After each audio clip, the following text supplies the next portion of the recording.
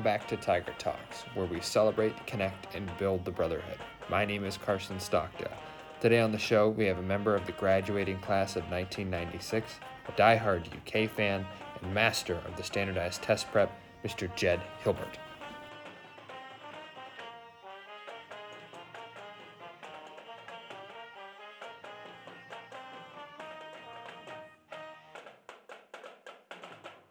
Mr. Hilbert, how are you today? I'm doing well. It's a beautiful Wednesday, our first non-X day. 60-something degrees outside. I'll be doing registration tonight, getting the new Tigers in, so I'm fired up.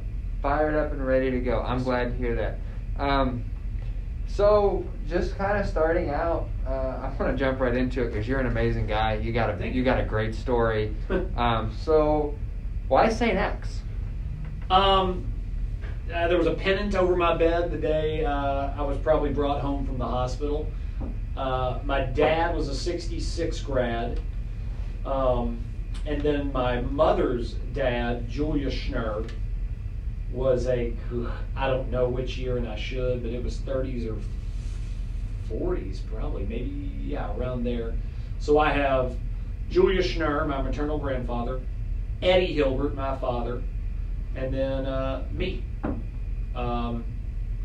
And then my brother, obviously, Evan, he went here too. And so it was just one of those things that there was never a, well, let's go look at high schools. It was like, all right, we're going to write the first tuition check and let's get going. So yeah, and I grew up in Audubon Park in the shadows of St. X, and I remember walking back in 7th, 8th grade, walking to Old Cardinal Stadium right through the fairgrounds to watch those state championship games. I remember when we beat Boone County in 92. We lost to Clark County in 91. Beat Henry Clay in 96. Beat Paul Dunbar, I think. Paul Dunbar, I think, in 99 maybe. Beat Trinity one year. It was awesome. So it's more why not. Like, there was never a doubt. So are you ready to talk about the story of your 8th grade year? Sure. Till your that final day, leaving St. X and what that was like? And I'll say, because let's see. So again, I'm down the street. I was a St. Stephen Martyr kid, and I was a big fish over there. It was a pretty big school back then. It's not as big now. Safety commissioner, played all the sports. President, we had a little principal's award. I won that. So, and I was a Xavier Scholar. We didn't get any money back then, but that's okay. And again, it was awesome. And I got here. I remember the day before my first day of school, because we lived so close. Me and my buddy Sean, I don't know how we got in the building, but we didn't do like the orientation day. You just showed up and it was go time. And we got in the building and we walked because we did not have rotating back then. It was A through H every day. We walked like our schedule. And you could only stop at your locker in certain periods. You couldn't go and come and go when we had lockers as you pleased. Oh, wow. So yeah, so I think like maybe after the second and third you could go. And we walked the building like that evening. Because we were meticulous. And I would say we were good. I was a good student, so grades were always my first thing. Freshman year, Miss Frau Medley was my first class, German in room 106. And she was awesome. I had Sorrells, who's now guidance. I had him for geography. I won't go through my whole schedule, but just such legends. Ray Barker taught me biology. He was hilarious. Had Mr. Young, who just left for math. And then English, I had Miss Rapier for my freshman and sophomore year. Miss Rapier was 4.5 feet tall and looked like she was 80 years old, right? But she taught me, because if you had a run-on sentence in her class, honors English, in an essay, couldn't get an A. One run-on, you weren't getting an A. And it started with her in this book called English 3200, which just and we would just go through and do grammar after, and I do, at the time it was mind-numbing, but my writing probably started there. and I'm not going to go through, but there were so many. And I did intramurals, tried out for baseball. What's funny is never made it. We had 90 kids try out my freshman year. And that number is not what it was because then I ended up coaching here. But I didn't make it here, tried out every year, but then I went and played Division III at center, which isn't a huge school, but it was kind of funny that St. X has always been so competitive in certain sports that you have guys not make it here that can move on and then do other levels. But then, sophomore year, great. Sophomore year was my only all A's. I remember I got straight A's my sophomore year. Junior year got a little tougher, but I had brother John for pre-cal. He's a legend. You get a gym named after you. In 103, and then senior year was really when I kind of stayed in my friend group from grade school all through. In senior year, I started to branch out a little bit with guys from other that went to other schools and I met through. But it really, I kind of took me a while. So was it kind of like a culture then? Like where everyone came from, they had their own groups, like the No, Gabriel kids? I think I was probably unique to that because I would have buddies, my buddy Jeremy, who then ended up being my roommate at the center my freshman year, which is funny. I roomed with a guy I went to grade school with.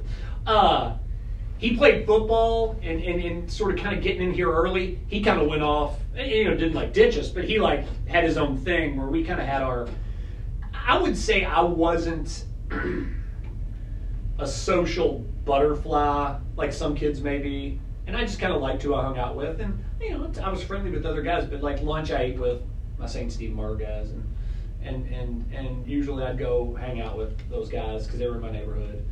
But then my senior year I started like attending parties with other guys that were in like most of my classes who I knew, things like that. And I started to, kind of to branch out there. And really, I feel like I came back to St. X kind of to get, it's funny I say it, but get more involved. Because I always felt like I left a lot on the table at St. X, and I didn't do as much as I could have. And so it's kind of like I'm vicariously living through my high school self when I come back. So did it click with you your senior year? That you just, you look back at the last 3 years and realize that maybe I didn't do everything I could have. I didn't take advantage of every opportunity that was given. Is that kind of your thinking? I didn't feel that way because senior year I really kind of got into everything and really enjoyed it other than calculus. Again, Brother John, they named it, I knew I was bad at calculus, is that they named a building after this teacher and I just did not get BC calculus. It was, but I was in mostly AP. I loved it. It wasn't that I looked back as a senior and was like, man, I didn't do anything. It was just sort of like when I got out, I was like, I kind of wished I would have had my senior year, all the previous 3 years, where I reached out more to certain people that, I don't regret anything, but I definitely just think I could have probably gotten into more stuff. So, I'm going to ask two questions. Okay. We're going to bounce around. So, as a student here, what do you think was your defining moment where you really realized that you were at St. X and you were destined to do great things and that you were ready to go? Like, what was that moment that it finally hit you like, I tell you, I'm ready, man. Let's do this. I'll tell you this is funny you should ask that. I'll never forget this, and it is such a trivial moment, but it was the first day of school, and we had just I made it through German with Frau Medley, scot-free, everything felt good. And then I went to Sorrells, Mr. Sorrells' geography. And back then, you took geography for 3 quarters, and 1 quarter was keyboarding, true story, with Miss Maxwell. So they kind of worked keyboarding in because computers were becoming a thing. I can't believe I'm saying that, but at my age. But we're sitting in there, and it's day 1. And it's me and my aforementioned buddy Sean was in most of my classes, so we knew we had. And Sorrells is going through his shtick, and he's like, guys, I'll tell you what, you're at St. X now. This isn't grade school, so you better be on the ball, ready to go. Hey, look, like right here, this guy, his books, he doesn't have all his books. Or this guy needs to tie his shoe. And he points at me and he goes, and this guy, he needs to pull his tie up a little bit. And I know he was just doing an act. But I looked at my buddy Sean and as I was pulling my tie up, and he looked back at me and was just shaking his head like, "You idiot, you've blown it. It's day one, and I was, I was just like, okay, like this is wild. They're going to be on me, which was a good thing. Were you the kid that needed that though? No, I really wasn't, but I was the kid that responded to it for sure. And I zero jugs in 4 years. I never got one. And actually, Miss Medley, the aforementioned, one day I was screwing around in class, I guess my freshman year maybe, and she called me and my buddy up to the desk and wrote us both one, and then did the come up at the end, and she took them away. And I was like terrified. I mean, I was like, this is going to be forever haunt me, this detention. So, yeah, I was able to get through with no jugs or anything. So I really liked that environment. I was a rule follower, and since there were many of them, I felt okay with it. Like, in a weird way, that made me feel like safer that there were so many. I don't know. So, if you could look back, do you give credit of any of your successes to like one teacher here? Like, was there one teacher that really pushed you and really was like, okay, Jed, you gotta get it in. You gotta get it turned in. You gotta get it. Because I'm an English teacher now, like I said, Miss Rapier was awesome with like we're doing grammar and it's gonna come out your pores. We're gonna do so much of it. Miss Reisert, who we all know, was my Brit-Lit teacher, and she really kind of, I think from her, I'm an actor when I teach. I like teaching the books, and I like acting them out and really kind of she kind of taught me that part of it, because what I really enjoyed about her class was, seeing it kind of happen as you read it, like kind of really being able to visualize it. She was awesome with that. And then Miss Newcomb, who was AP English, who was a legend here back in the day. She was just so like positive about everything and just so nice, but at the same time, you really had to work for her. She was a teacher that you didn't want to disappoint. Like, she didn't have to say or do anything. There were no punishments. The punishment was, disappointing Miss Newcomb. I loved my math classes here. Like I said, Mr. Young, Brother Borgia was awesome. Sophomore year with geometry, and then Brother John was just. Coach Jay brings this up a lot, but Brother John was the type of guy who day one was like, "Now you live in Audubon Park, don't you?" And I'm like, "Whoa, yeah, man. How the like he knew everything about you before you walked in the door." So he was definitely pretty awesome. Mr. Sims had a great sense of humor. Actually took religion with Mr. Sims as well as AP government, and I kind of took a lot of that from him. And I could name most of them, and I know if I sat down and wrote every class out, I could remember every single teacher. But those teachers I really appreciated, and I appreciated Miss Medley freshman year for German. She was my best German teacher. And she really pushed me because she sort of had this, she really talked me up. Like I remember my mom went to conferences and was like, Frau Medley was like, "Why are you here?" He's like, "The best student." And like my mom told me that, and I was like, wow. So she really thinks I'm a pretty good student. So, people like that, you kind of think about and just like, how, I don't know, just those were a few. And again, at a school like St. X, you feel terrible not mentioning every single teacher you had. But so out of all of them, I know there were a lot. If you do the math, I think it adds up to like, you could have possibly up to 20 teachers while you're here. Oh yeah, 28, because we were still 8 periods. 28, okay. Yeah, without overlap, I didn't. But yeah. So, out of all of them, who do you feel pushed you the most and inspired you the most, and really kind of just not only pushed you and inspired you, but also helped to shape your teaching style as it is now? Brother John definitely pushed me. because I had kind of given up in BC calculus, but he didn't give up on me. And he's like these. You look downstairs in the morning, especially during before pre-pandemic, but these Ashbys, Mr. Nose, Spears, Smith, JJ, those guys are living what kind of he started.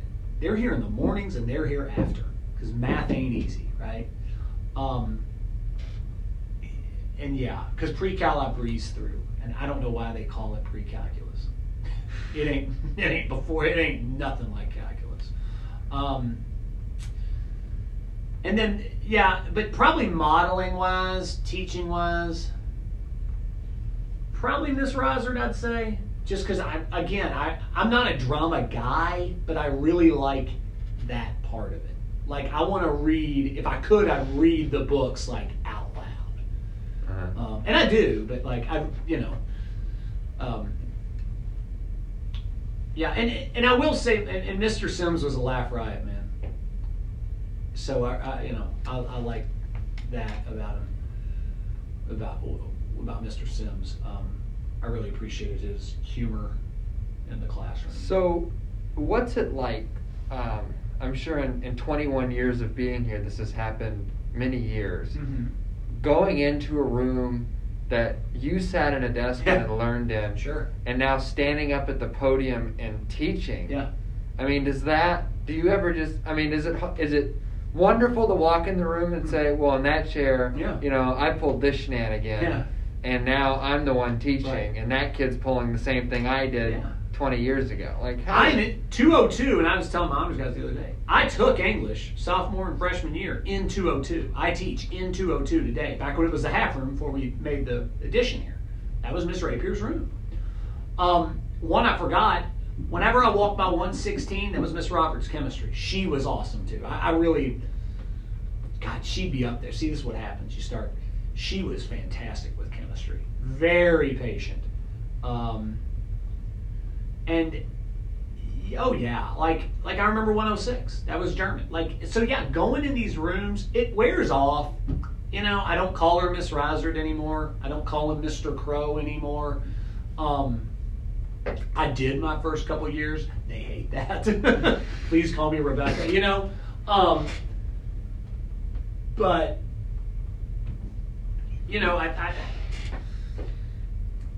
I hate to say you get numb. It just throughout the years, I'll say though, one of my, especially pre-pandemic, but one of my favorite things is when I could come here on a weekend and bring my boys and let them run the halls. Back when they overpass, they loved it. I like that's kind of more where I feel it. That's more, and I know this sounds campy or spooky, but when you're here alone, especially when it's dark, that's when you feel, I wouldn't say the ghosts, but that's when it's all quiet, when you really sort of feel everything that's happened here. But yeah, I'll walk by classrooms and be like, yep, that's where I had that class, that's where I had, like, absolutely. And then there's classes I taught where I'll remember this room and that room. I've always found it, here at St. X, we have something that most other high schools don't. You walk down that hall, and it's like walking down the hall of the White House. Yeah. And you think of the people that have walked that hall, that have entered that room. I'm talking the Justin Thomases, sure, who's now number 3 in the country in golf. Sure. Going all the way back. There was the guy, Pat Lampton, who worked for NASA. Yeah.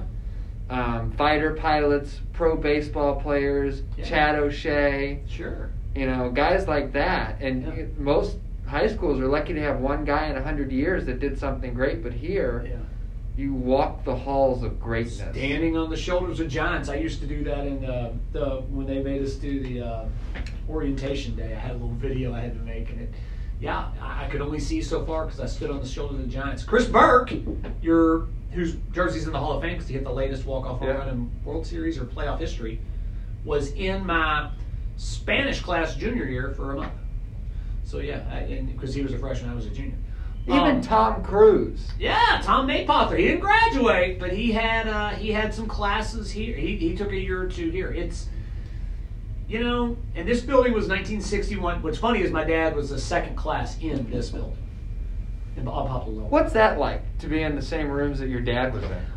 It's cool. My dad was much more outgoing, I think, when he was a student here, because he lived right on, if you know where Seneca Park is.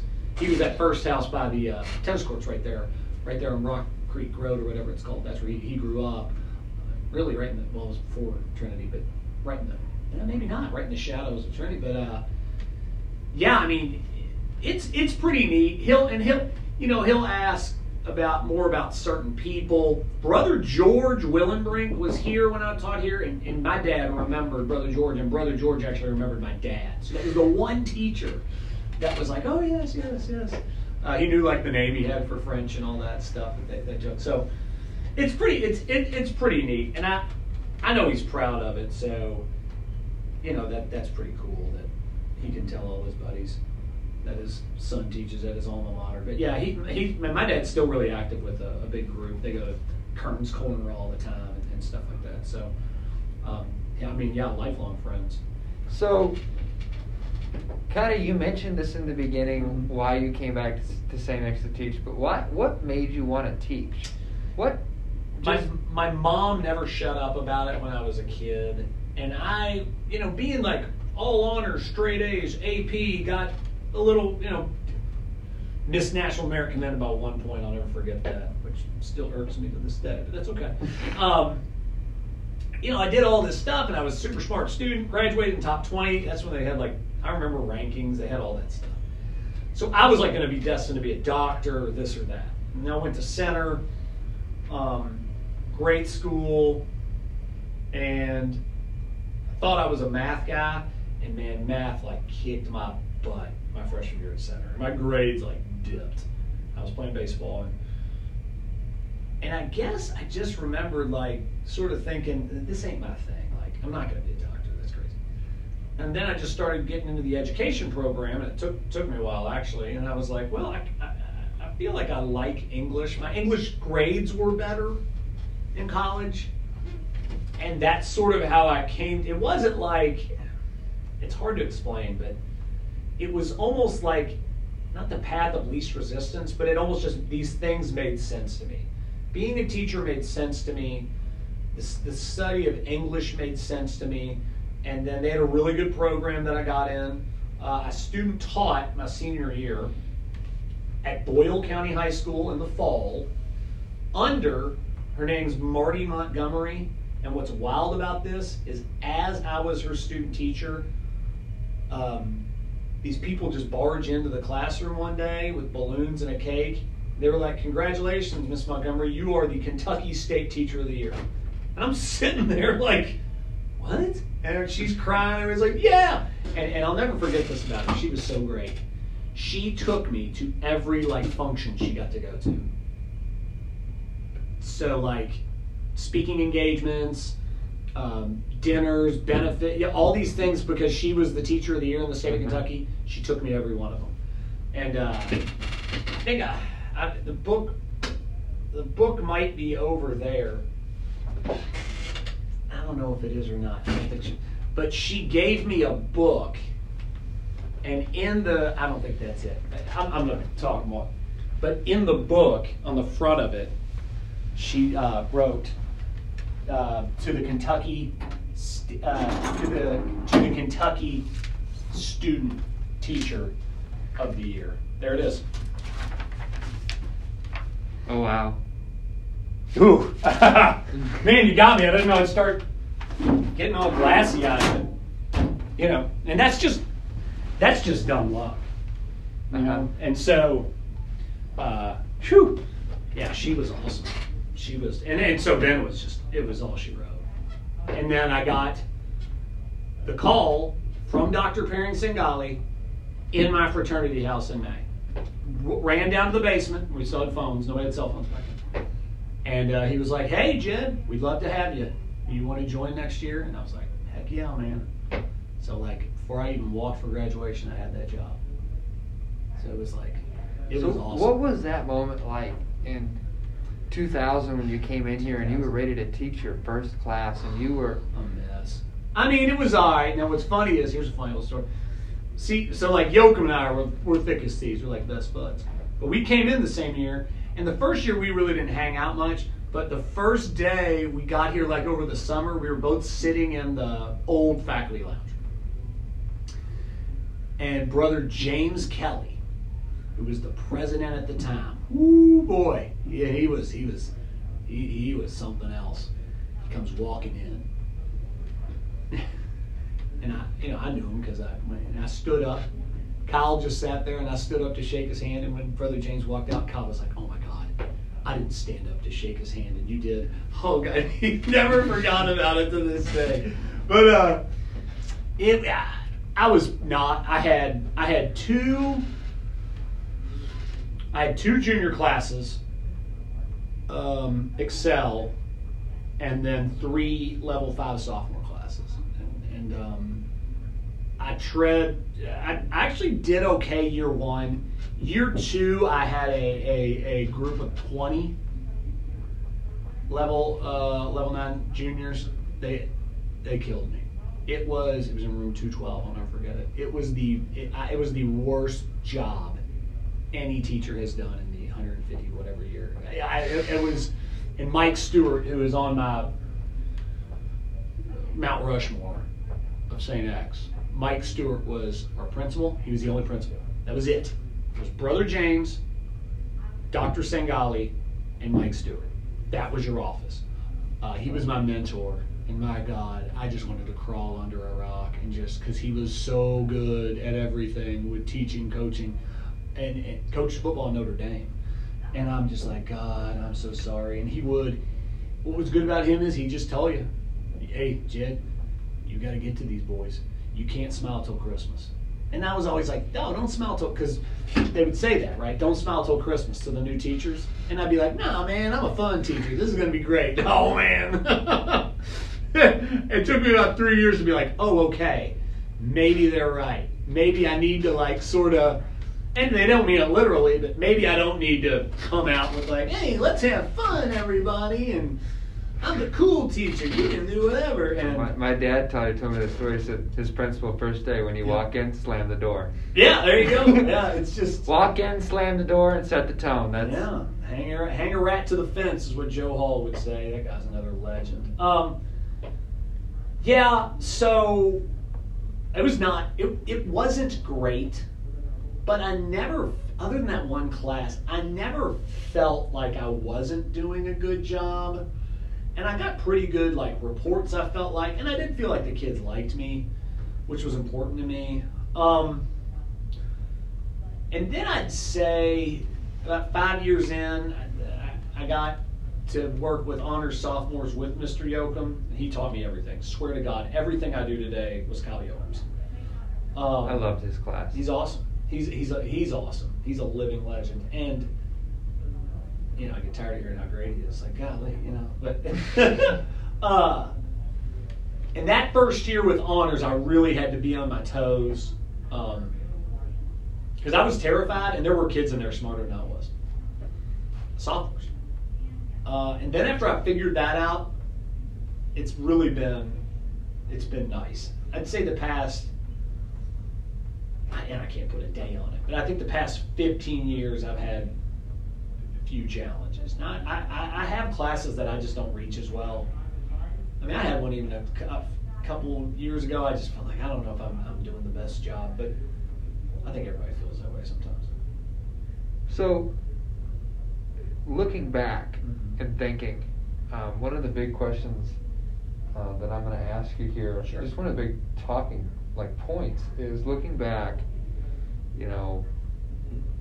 reviewing the last 20 years, what are a couple pieces of advice that you would have given Jen when he walked in on that first day 20 years ago, ready to teach? What are the few pieces of advice that you've learned that you would I would tell new teachers today, but I would also go back and tell myself, and maybe it would have been smoother for me?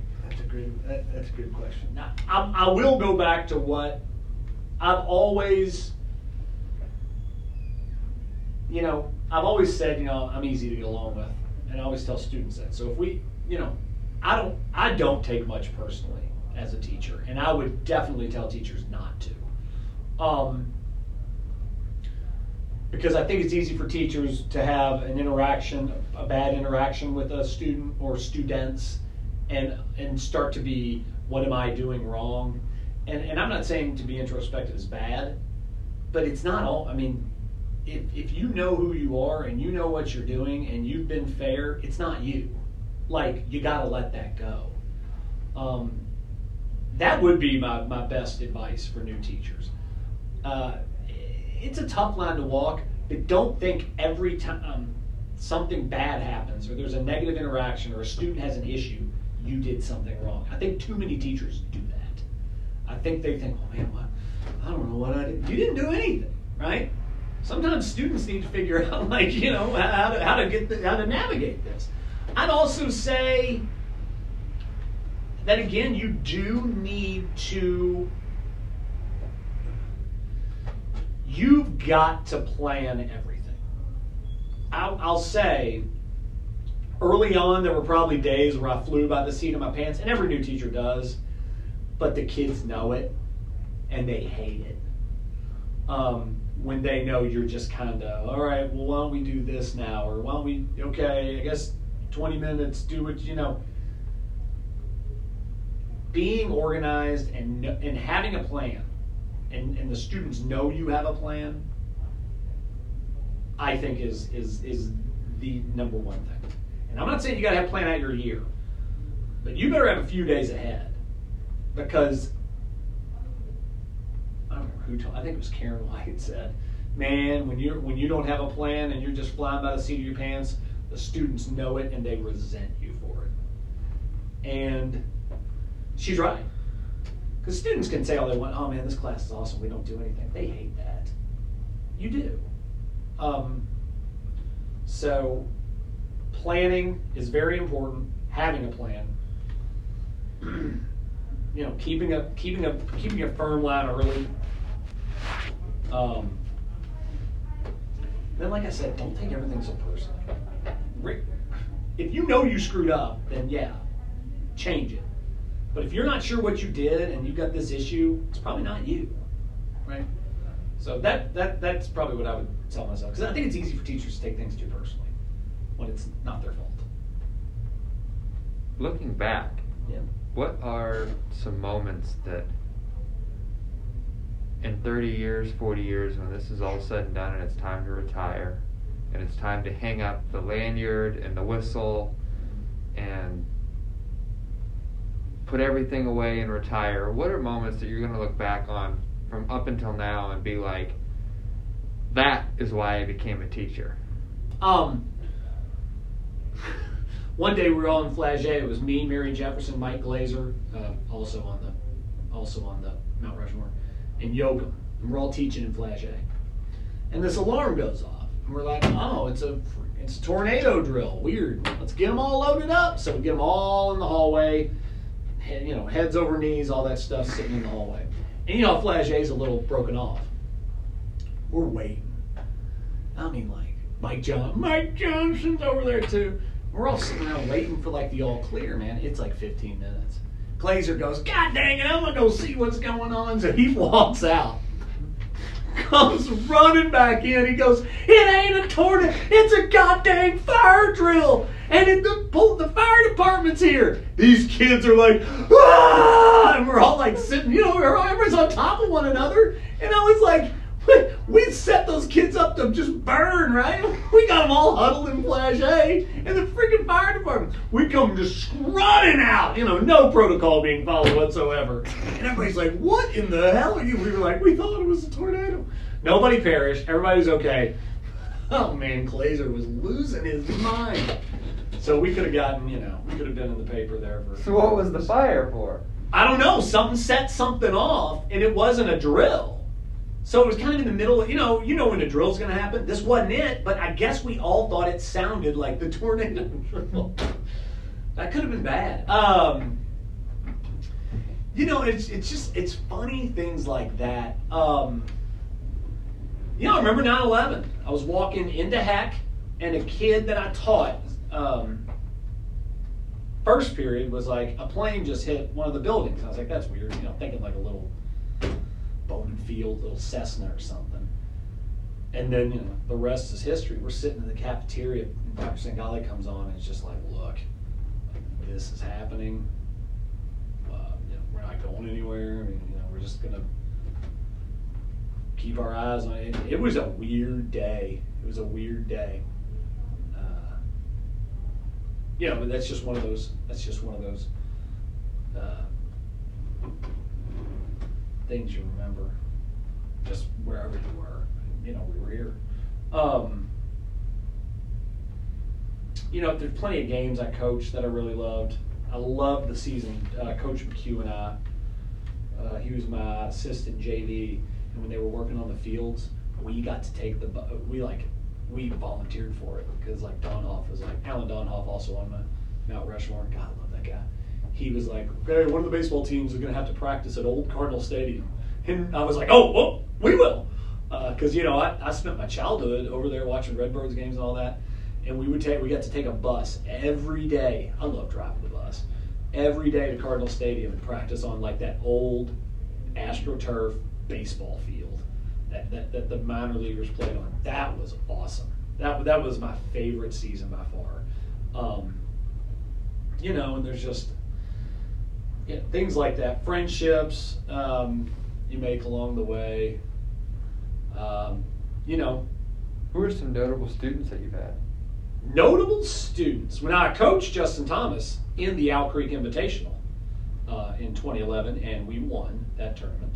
He shot a 64, so I wouldn't call him a student, but I definitely. Bobby Curtis was my first year, and he was an exceptional distance runner. I think he broke the 4-minute mile at one point. He went to Villanova to run. He won cross country every year. And notable students, Des Ritter, the starting quarterback for Cincinnati Bearcats. I had him the 1 year I taught freshman. He was a great kid, And then there's I don't know. That's hard. That's a tough question. Then there's plenty of these guys. 36 ACTs, guys that national merit stars. These kids that just were super brilliant.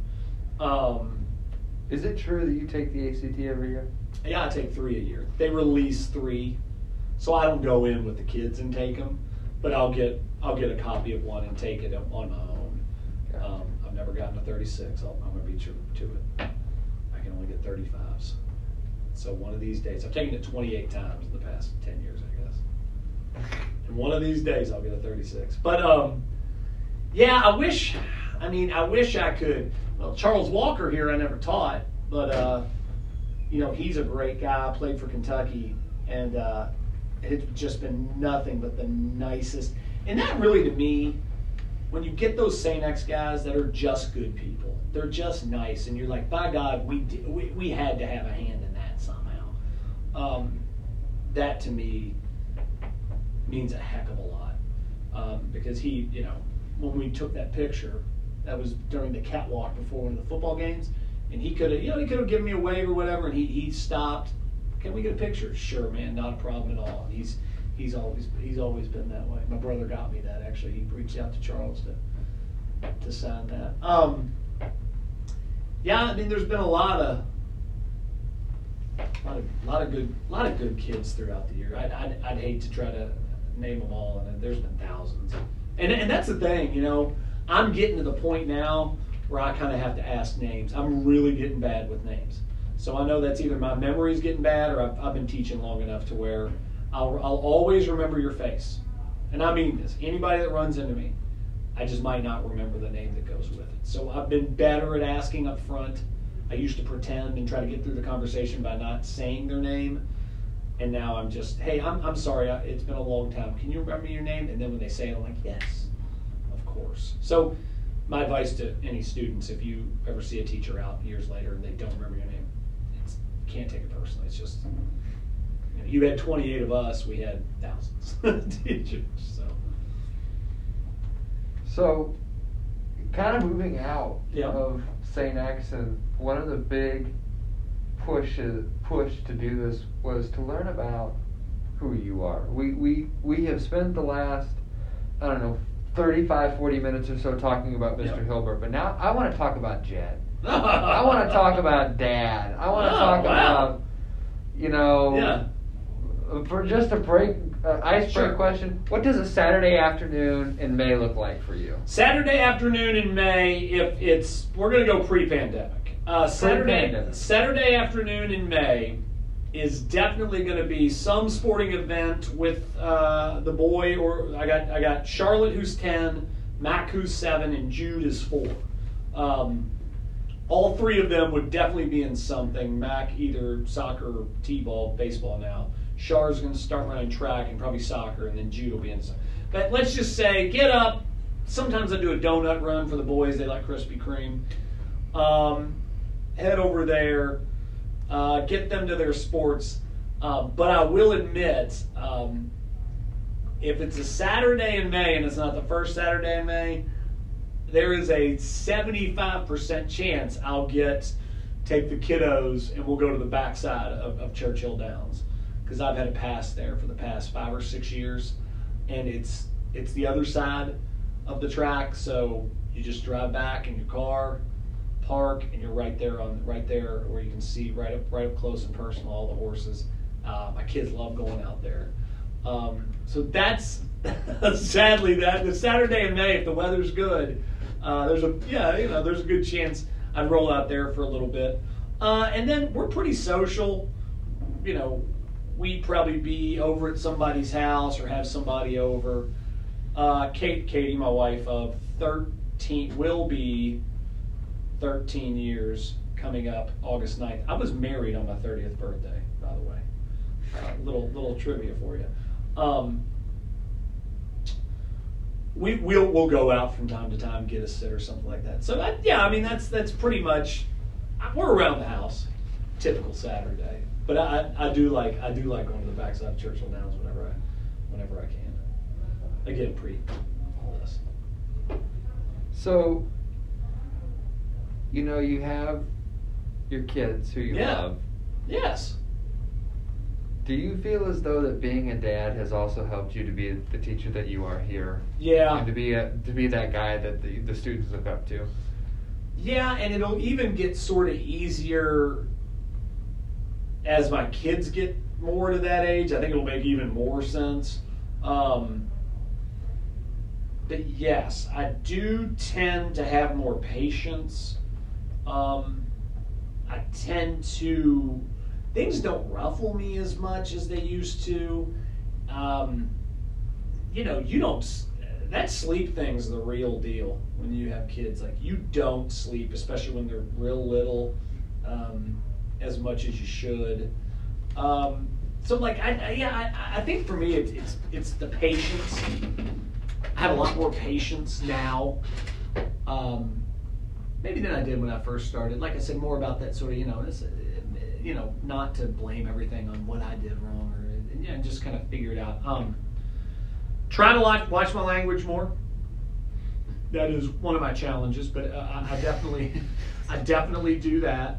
And sort of like, when I see them struggle, I think about when my kids struggle, how hard that is to watch. So like I said, I think I might be a little more compassionate towards that, whereas before I might be like, hey, figure it out, right? Do you think teaching has made you to be a better dad at home? That's a good question. Yes, and I'll say this. The coaches who are parents at this school, there's a special place in heaven for them, because coaching and parenting for me would not have been, you miss a lot. But I think there's coaches that and lucky for us, don't mind that sacrifice. But yeah, being a teacher, like I said, I do tutoring after school, so I can't always get home early. But like after this, I'll be able to pick up my 4-year-old. I think the schedule, I hate to say it, having those summers really does sort of help with that, and with NTI during all this. There's been days where both my older kids could go to my a remote office with me, and I can help them do NTI, and yeah, and just being able to sort of. The funny thing is, my wife tells me this a lot. I don't like when I'll talk about how oh, these boys do this for me, and at St. Axum, I don't deal with any riffraff. She's like, you never do that with your daughter. Like, I'm such a pushover compared to how I am as a teacher. So maybe not. Maybe I don't follow through as much as I should. But yeah, I think teaching definitely helps. So you like the fishing type or the hunting type, or? Oh no, God, let's see. I have shot a gun once in my life when I went with my teammate at center, Dave Stewart, to Franklin, Tennessee, and shot guns with him and his grandpa once. Terrified me. And I cannot tell you last time I threw a line in the water. I can't get through that. I'm not. I guess I'm embarrassed to say I'm not an outdoorsman. So you're a city boy. Yes, I am. I'm not handy. Which my dad is. So like, it's always sort of like, how did my dad is a great putter, and I'm not, and he's really handy, and I'm not. And I'm like, how did I miss though? How did I miss those two like genetic traits? I'm a decent golfer, but like, man, he can putt, and I never learned that. And he was a roofer for 35 years, so he can do all that stuff, and I'm just like. So then, what do you do in your spare time when the papers are graded? Man, I'm into sports. I like a lot of sports. I like baseball, basketball, football. I'm getting more into soccer because my 7-year-old seems to really, really like it. I'm a huge Kentucky fan, probably too much so, especially this season. So I'll try to get to, because my parents have I grew up with season tickets to Kentucky football, and so I'll keep those in the family as long as I can. So I'll try to get to 2 or 3 of those a year if I can. And I mean, just being hobbies is it's kind of funny. I don't have any of these like stamp collecting or I read enough, but I probably could be a better reader. I'd say sports is my big hobby. Obviously, I got my ACT stuff I like to do, but that's more of a job than a hobby. So yeah, I'd say playing sports with my kids, hanging out with the fam, and I try to watch as many UK sporting events as I can. And I'm a huge Cubs fan too. I try to get to Wrigley as often as possible. So yeah, I guess not as productive of hobbies as I probably would. Don't have any pets. Well, we got 2 gerbils, so.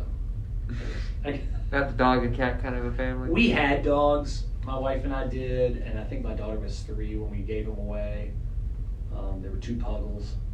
They barked and jumped and yapped and hair everywhere, and we kind of were like, maybe we're not dog people. We enjoyed them at the time, but yeah, we're not pet people that much. 2 gerbils and a few fish. That's probably the extent of it. But my kids beg for a dog every day. So finishing out things here. Yeah. Just 2 final questions. Okay. It's kind of become a tradition here with what we do to end things. You've already mentioned these throughout the interview, so I feel like you're going to knock us out of the park. Okay. You're Mount Rushmore. Oh, wow. Yeah. Are you serious? Okay, okay. All right, I'm not. Clearly, you have a lot, so I'm not going to limit you. Okay, don't. I mean, it's your Mount Rushmore, man. You can pick away at it. I've thought about this. And I might have like a 2-headed. Mike Stewart is my number 1. He was an incredible leader here. He is an incredible storyteller. His days, he won state. He was the head football coach in '78 when we won state. He did it all here. He did it all. And he was never scared to tell you when you screwed up, which I appreciate. Even though it was uncomfortable, he would say, you did this wrong. This is what you need to do. And he would never shy away from that. Talking, to a teacher like this, you need to do better. So Mike Stewart is my number one, and just taught. Man, I would just stand by his door and listen to him teach. When he's still with us, but when he had cancer and had to do radiation treatments, he was here every day. Just an absolute soldier, just the best, Mike Stewart. Alan Donhoff, loved Alan. Alan treated you like your sport was the most important sport on campus, even if it was freshman baseball. He could talk about any sport with you. So he could talk to the tennis coach, Coach Crow, about their match and knew the ins and outs of tennis, golf, baseball. He knew it all. He was hilarious. He was easy to talk to. We used to do him and Pete Desarn in my off periods. We play free throw golf in the gym. That was just fun little things that we would do throughout. But Alan just handled it all on athletics. And here at St. X, my God, what a job! What phone calls, emails. He handled them all. He was a true professional, so I love Alan. Mike Glazer, right? There isn't anybody here. I just had a parent do a walkthrough, a St. Agnes parent do a walkthrough the other day with Kurt. And he texted me, because we're friends, and said, I wish I loved anything the way Mike Glazer loves St. X. He said he was so nice to my son and took time out of his class to walk out in the hallway and talk to us. He was a hell of a football coach.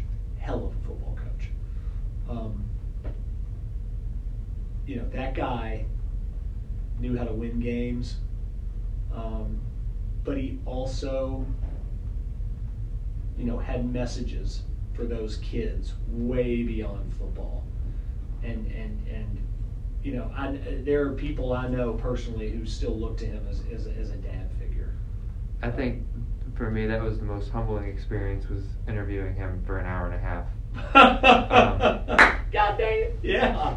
It was not only that hour and a half that we the hour that we recorded, but it was the half hour when the recording stopped. Oh. And not to say anything bad, but it was the half hour was almost as good as the hour. Yeah. But there were just things that he didn't want to say. Sure. But there was a lot of stuff that he said that was like, that's right. The most touching thing I think I've ever heard. Yeah. And everything to him has meaning. Sure. And everything to him has value, and everyone has value, everyone has meaning. And just to be with him for an hour and a half, and just a safe space, no one around, and just listening to him. I mean, there is nobody that loves St. X like he does. And he will say too much sometimes, and he knows it.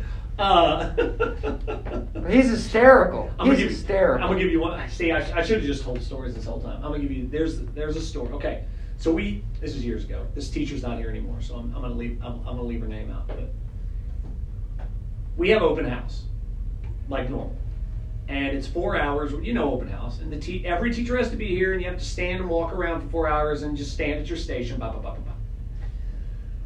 Well, this was back when he was in charge of admissions. And he got wind that this one teacher was complaining to other people about not being able to sit down and having to stand and this and that. Well, he gets wind of this. This is sort of him saying too much. He bursts into the teacher's lounge. There's like 20 teachers in there. And I'll use a different name. He goes, hey, is Mary in here?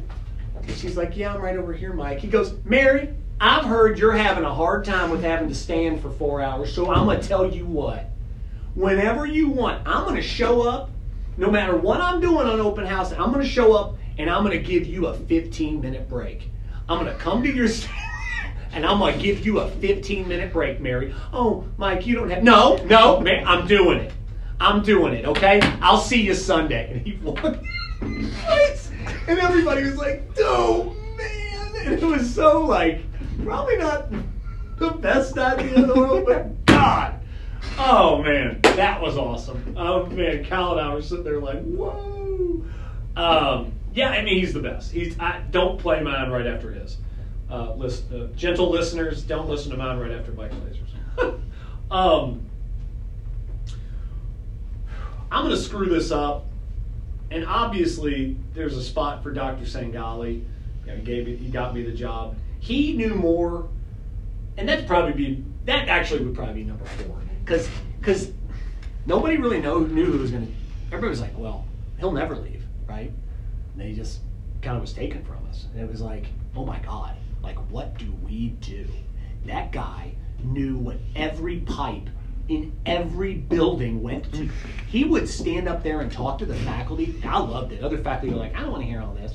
He'd talk about where every dollar's going, the next renovation. He'd be like, now, the bathroom next to the chapel that is a faculty bathroom, we'll be doing renovations to it on November 20, starting right on November 28th into, and I'm like, what the one bathroom? Everybody's like, how does he know? But he did, man. And to me, and I know some people are like, well, it's just a building, but like to me, it was a second home. Yeah, and like I don't need to hear all the teaching stuff. Like I got all that. Like, but the fact I felt good knowing that nothing was going to go wrong while he was here. Like, and I'm not saying like the place is on fire, but we were in a transition, and just he had it down. Everything that happened, and we had wild stuff happen. 21 years. It's a school. It's a big school. He had an answer for it. He never panicked. His emails were meticulous, and if you sent something with an error on it, he was going to get on you. He hated that stuff. That's the kind of guy he was. He wanted everything to be right. And he was everywhere. He was everywhere, man. He was at all the games. He made a point to go to every sporting event for every sport at least once. And with my office being right here, he would make a point of coming to this upstairs tee as many times as he could in class switches. Just so the kids knew that he was there. And a strong man of faith. He was like a brother without being a brother in a way, and had a good sense of humor, better than most people, because he had to do it. He had to do it all,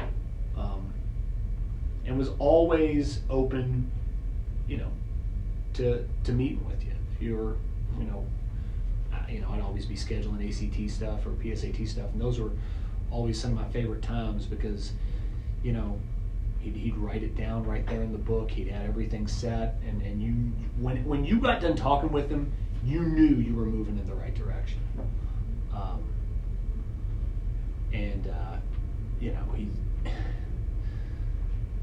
He's just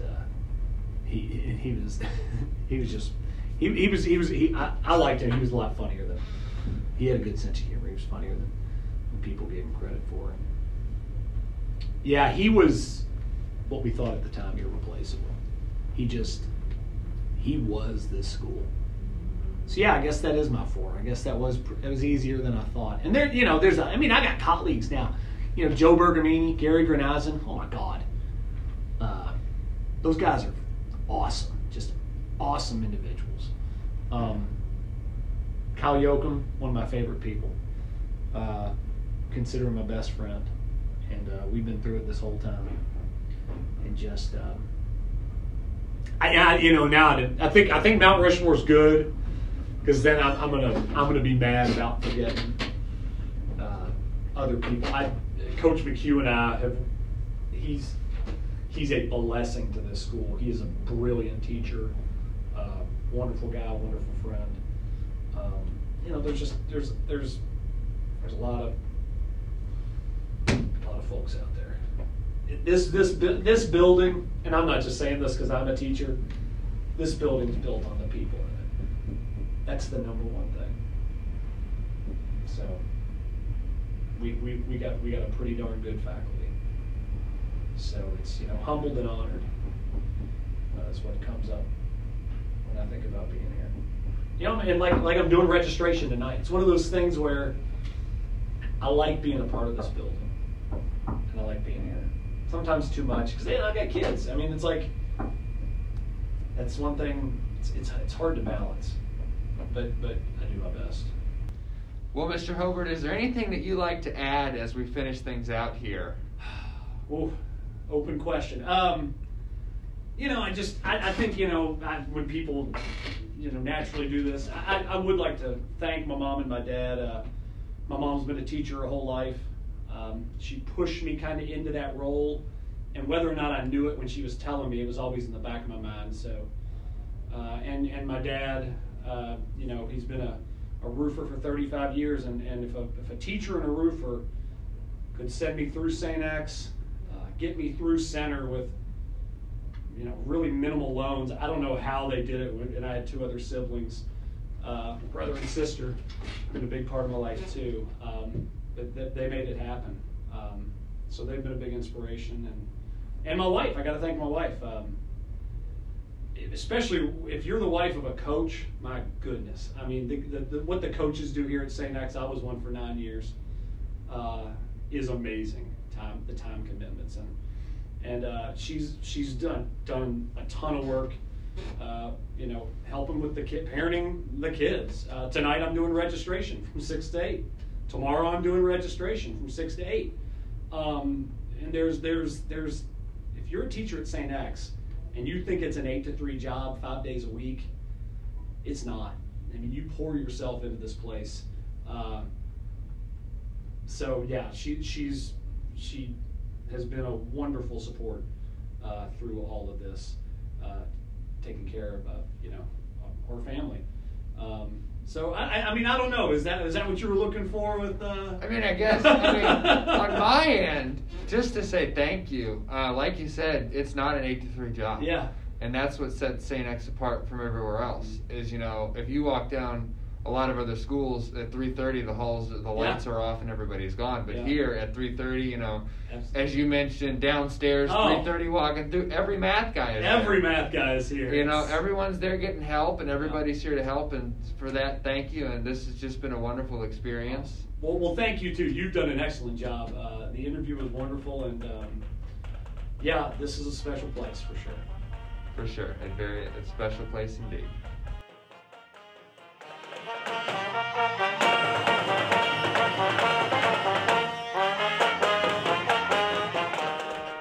Thanks for listening to today's Tiger Talk. If you enjoyed today's episode, check out xaviernews.org for more content and articles written by Tigers for Tigers.